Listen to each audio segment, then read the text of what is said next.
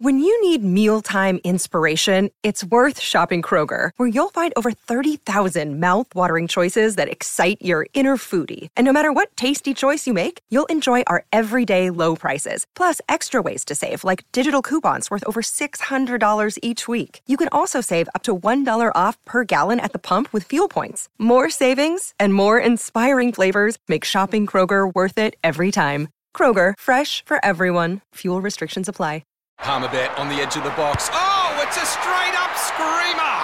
Download our app today and enjoy straight-up screamers this FIFA World Cup with great odds, great promos and same-game multi at Palmerbet. Gamble responsibly. For Gamblers' Help, call 1-800-858-858. Right now, though, Hamish Bennett, former Black Cap, joins us to talk cricket. G'day, Hamish. How you doing?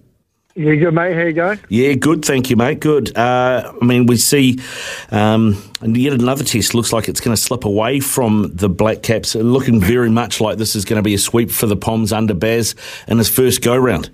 Yeah, it definitely does, mate. Unfortunately, he's got our number, really. I think that's just years of watching us play, knowing the way we tick, and he's just taking us apart slowly, really, and it's just showing, just his approach that he's given England, he's given them that new life that everyone keeps going on about, but it seems to be really paying off for that bunch of men. How much do you think Baz has had an influence on bowling plans to our top five? Because our top five really have not performed in either test, in any of the three tests here. I'm looking at these numbers. I mean, Daryl Mitchell and Tom Blundell, I guess, have been the flag bearers for the Black Caps. These stats, Hamish, make for some pretty wow-type reading. In three tests so far, Daryl Mitchell and Tom Blundell have scored 921 runs between them at an average of 92.1. Everyone else in the team, 893 at an average of 17.9.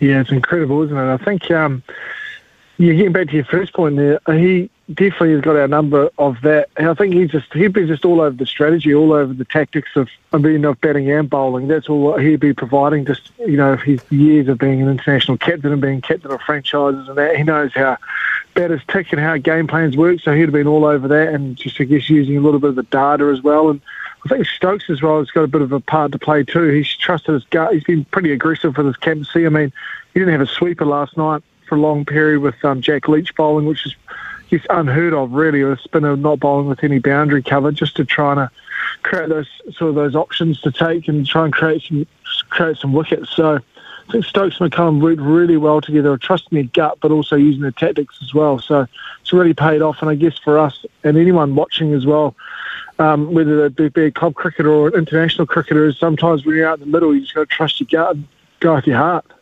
There's another Kiwi who maybe doesn't get as much praise as they should, who's also part of that England setup, is Jeetan Patel. I saw Jack Leach interviewed post-game, or post-day 4, I should say. He had plenty to say about how Jeetan's improved his game. He shortened his run-up. He's using more overspin as well and trying different things with the ball. And, of course, Jack Leach just took 10 for in the test. Yeah, it's an amazing effort, really, for Jack Leach to take 10 for. It's really the game changer, really, considering we didn't play our frontline spinner. I guess Baz sort of was always going to try and create those wickets where we have to play frontline spinners, knowing that we tend to go to our seam options first and sort of look to exhaust those before we chuck the ball to spin. So, and Jeets, well, I mean, that's just the luxury of having a big setup and having lots of money as well, being able to take a spin coach around. He's really just Jack Leach's personal coach, really. When you look at that squad, would just coach Leach and a little bit of Joe Root with their bowling. So have that person you can talk to and go to the whole time, who who's been out there and done it in the middle as well. And Jeets has some great success in England.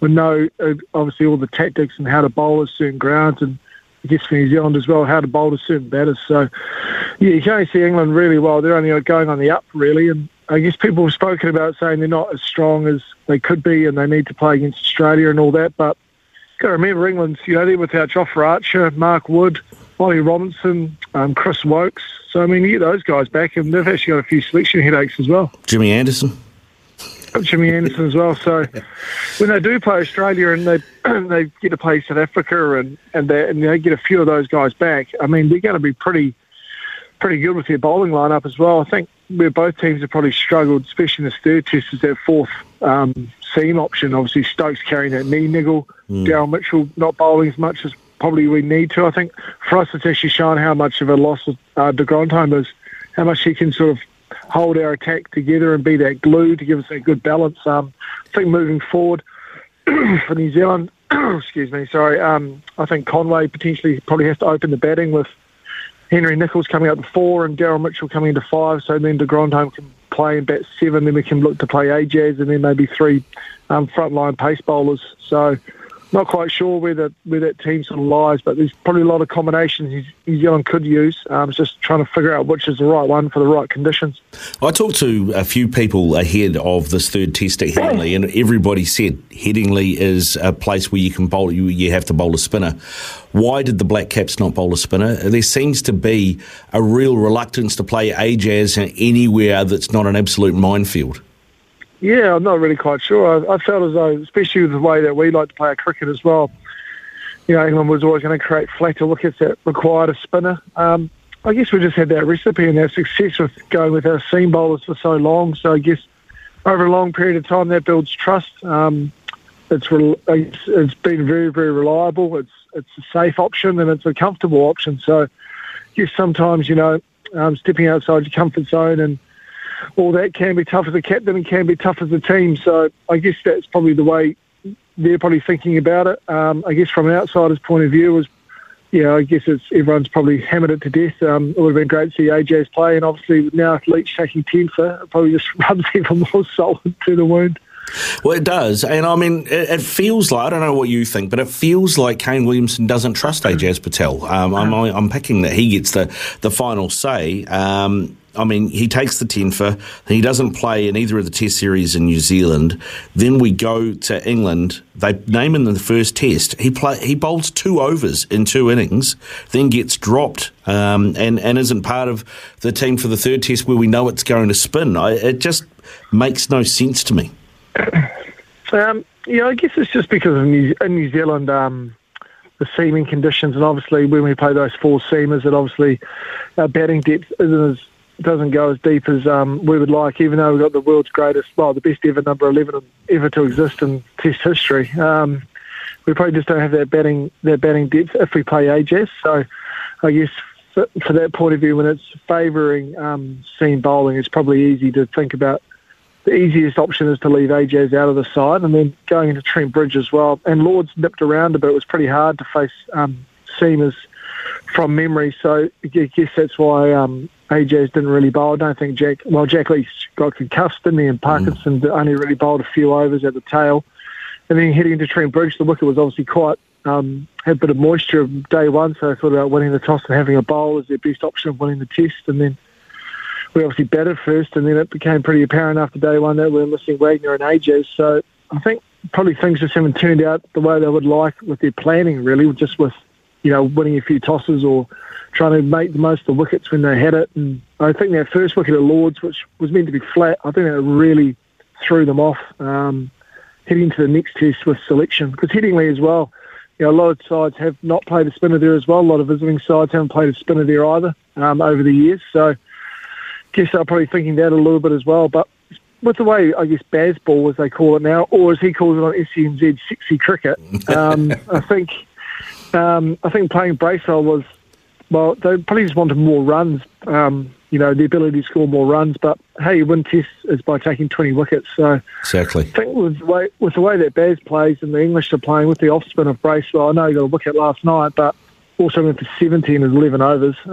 They're just going to keep taking him on. So I do like the option of Ajaz with being able to spin the ball away from the right-hander's outside edge. Yeah, well, I mean, because it feels, I don't know what the right term is here, but it feels a bit backward, I guess, thinking, to be worried about what Ajaz is going to contribute with the bat. I mean, that's not what he's in the team for. You know what I mean? And then you look... I totally agree. Yeah, and then you look at Headingley, right, and you go... Jack Leach had the ball in the first innings after 14 overs, and he took the new ball in the second innings. That tells me that pitch straight away should have been identified by people that know what they're doing as a pitch that was going to take spin. Yep, spot on. I think they opened the bowling with Jack Leach in the second innings just to rub salt into our elbow, and just Baz just trying to show that, you know, you can play a spinner, and showing New Zealand's reluctance of playing a spinner. So just trying to sort of have that little mind battle. They do call Age as the Indian Lara at Central Districts. I know they do that off their social media account. So he has contributed with the bat. He's actually done a very good job with the bat when he has played. So, yeah, it's just one of those ones. I think when you look at the English side and look at the way Baz is thinking, he's always, I mean, it's a mindset that he has. He's always 6 to 12 months ahead of the game where it's progressing anyway. It's going to take a wee while for some teams to catch up and play the style of cricket that England are playing. And for us, I think it's just looking at two teams that are transitioning differently. I think England are transitioning on the way up, and I think, unfortunately, with the age of our guys, where we're at, we're probably transitioning the other way, and a few guys are probably going to call time within the next sort of 12 to 18 months, and I guess we've got to start thinking about our next cycle of players that are coming through. And I think the exciting thing I've taken out of this is there's been so much, I guess, criticism or press about it. It just shows how much of a high standard we've got now for our Black Cap side. Yeah. You know, how successful they have been from 2015 onwards, and our expectations of the side. So I think, you know, as a player, you can be disappointed with, you know, getting negative press or press that's, you know, offering constructive criticism. But for me, if I was a player in that environment, I think that's actually a good thing, because it just shows the standard and the expectations we have of that side now. So it's only a good thing. That is a good thing. That is a positive thing. Something else, you know, you mentioned Michael Bracewell coming into the team, and there's nothing against Michael Bracewell at all. You know, he's been selected, he's taken his opportunity, but if you rewind a few months, you know, we were being told that Rachin Ravindra was a project at 7 to be a spinning all-rounder at Test level, and that, you know, he was seen as a guy that could do a real good job for New Zealand. He could be the other de Grandhomme when we had spin conditions. Yeah, you know, he's scoring double tons for Durham, and we're putting Michael Bracewell in the team in England. I don't understand that selection either. Well, I guess it's probably coming from that Dutch series. You know, Brace has had a great, obviously, Super Smash, had great innings in New Plymouth, and then carried it on for the rest of the tournament. And he's always been able to bowl those offies, and he's always been looking to develop it. And I guess when he played against Holland, especially in Hamilton, just the amount of turn he got, purchase, rag, whatever term you want to use, he got against the Dutch. I guess that really excited New Zealand selectors and coaching staff about using him in England. He's obviously an experienced top-order batter. They probably thought with the ball moving around in those conditions, probably needed a bit more experience. He's got good leadership as well. So I think he ticks a lot of the other boxes off the field as well. So, yeah, but you're right. We did hear that a lot about Ravindra, but I think Ravindra will do that role, whether he'll open the batting or he'll bat in the middle order and be able to bowl. I think, for mine, I just think they probably rush Ravindra a touch. You know, he hasn't played that much for Wellington in first-class cricket. Probably needs to dominate playing for Wellington, especially with the ball as well. Hasn't really bowled much for Wellington with the ball, bowled here and there. Probably needs to, I think, for his development, needs to have a good season of first-class cricket, bowling lots of overs, being the first-choice spinner. Obviously going to be tough now with Bracewell there as well, but when Bracewell is away, that he needs to bowl a lot of overs and score a lot of runs and take that responsibility at first-class level. I think it's something that I think a lot of sporting organisations do. They sort of tout their next sort of diamonds, I guess you would call them. They probably rush them a little bit early, whereas with Ravindra, ideally, you would want him to play a lot more first-class cricket for Wellington, and then when you get him in, keep him in. I think it's tough on a young guy's psyche, you know, 22 years old, I think he is, coming in and out of the national side, and when he's playing, probably not contributing or doing as much of his role as he'd like, and then come back to Wellington and plays a completely different role. So he probably comes back a little bit confused. I think they need to probably have a bit better alignment of around his role, because at the moment for Wellington, he's an opening batter who bowls the odd over, and then when he goes to New Zealand, he's a bowler. Or he's playing as a genuine all-rounder. So it's pretty tough on the kid with expectations of his bowling, considering he doesn't bowl as much as he needs to for Wellington. Do you think there's anything, and this is a conversation that I've had before with Mitch McClenaghan, do you think there's anything from a New Zealand cricket point of view, and this is probably on Stead and White rather than Kane, you know, they made the call to not give Jimmy Neesham a contract, and they gave one to Michael Bracewell, and so they had to justify that decision by selecting him?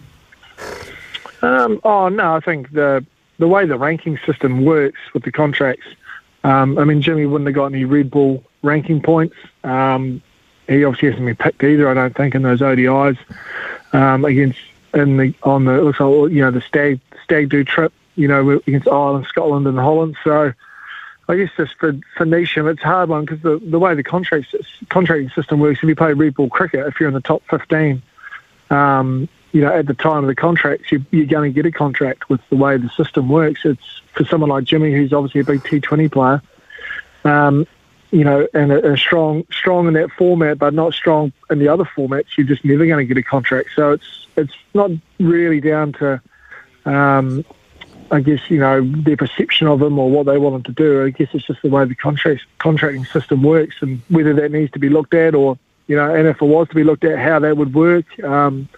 It's always tough, I guess, because New Zealand's trying to make sure that Test cricket's still the pinnacle. So that gets a lot more points in the ranking system as opposed to T20 cricket. Yeah, I was just having a look. Nish has been called in for that. Not the ODI against Scotland, I don't think, but for all the white ball stuff, all the T20 stuff, he's in the team. But yeah, it's an interesting one, mate. I think there are some questions around maybe some of the management, and I also look at our coaching IP. We've been told, particularly by Dave White in the past, that people like Brendan and Daniel Vettori and Stephen Fleming aren't interested in coaching at international level. Yet we see Baz now at England, Vettori at Australia, Jeets obviously. Are we in danger of losing some of our best coaching IP, maybe because we've got guys that think outside the box that don't fit in where people like Dave White and Gary Stead see us going?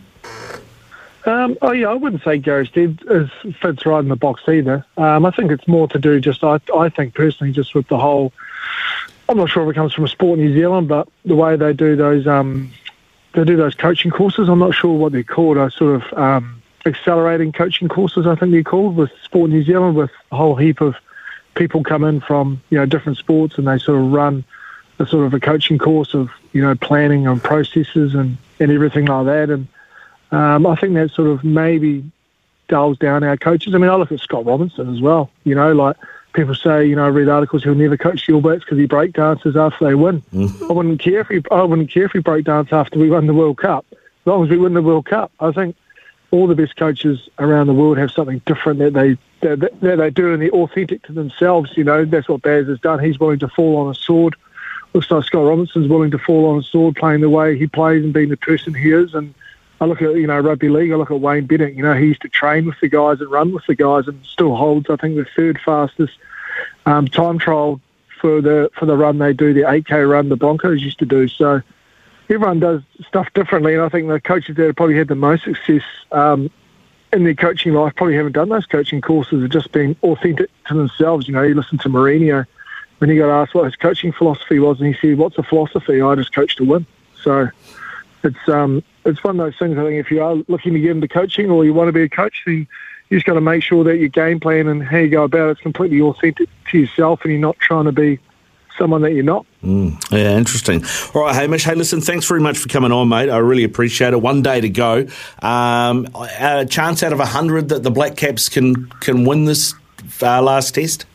Look, it's probably not great numbers at the moment, is it? We're going to have to start with a massive hiss and a roar. I think Bolt and Southey will obviously open the bowling, and they're probably going to take at least 3 between them in the first 10 overs, I would have thought, to try and stop the bleeding and then try and get some control of this game. But a few early wickets were made for some great viewing, wouldn't it? But, I don't know. I don't think it'd be that high, unfortunately. Right. Yeah, good stuff, Hamish. Go well, mate. Enjoy your day, and we'll catch up with you soon, eh?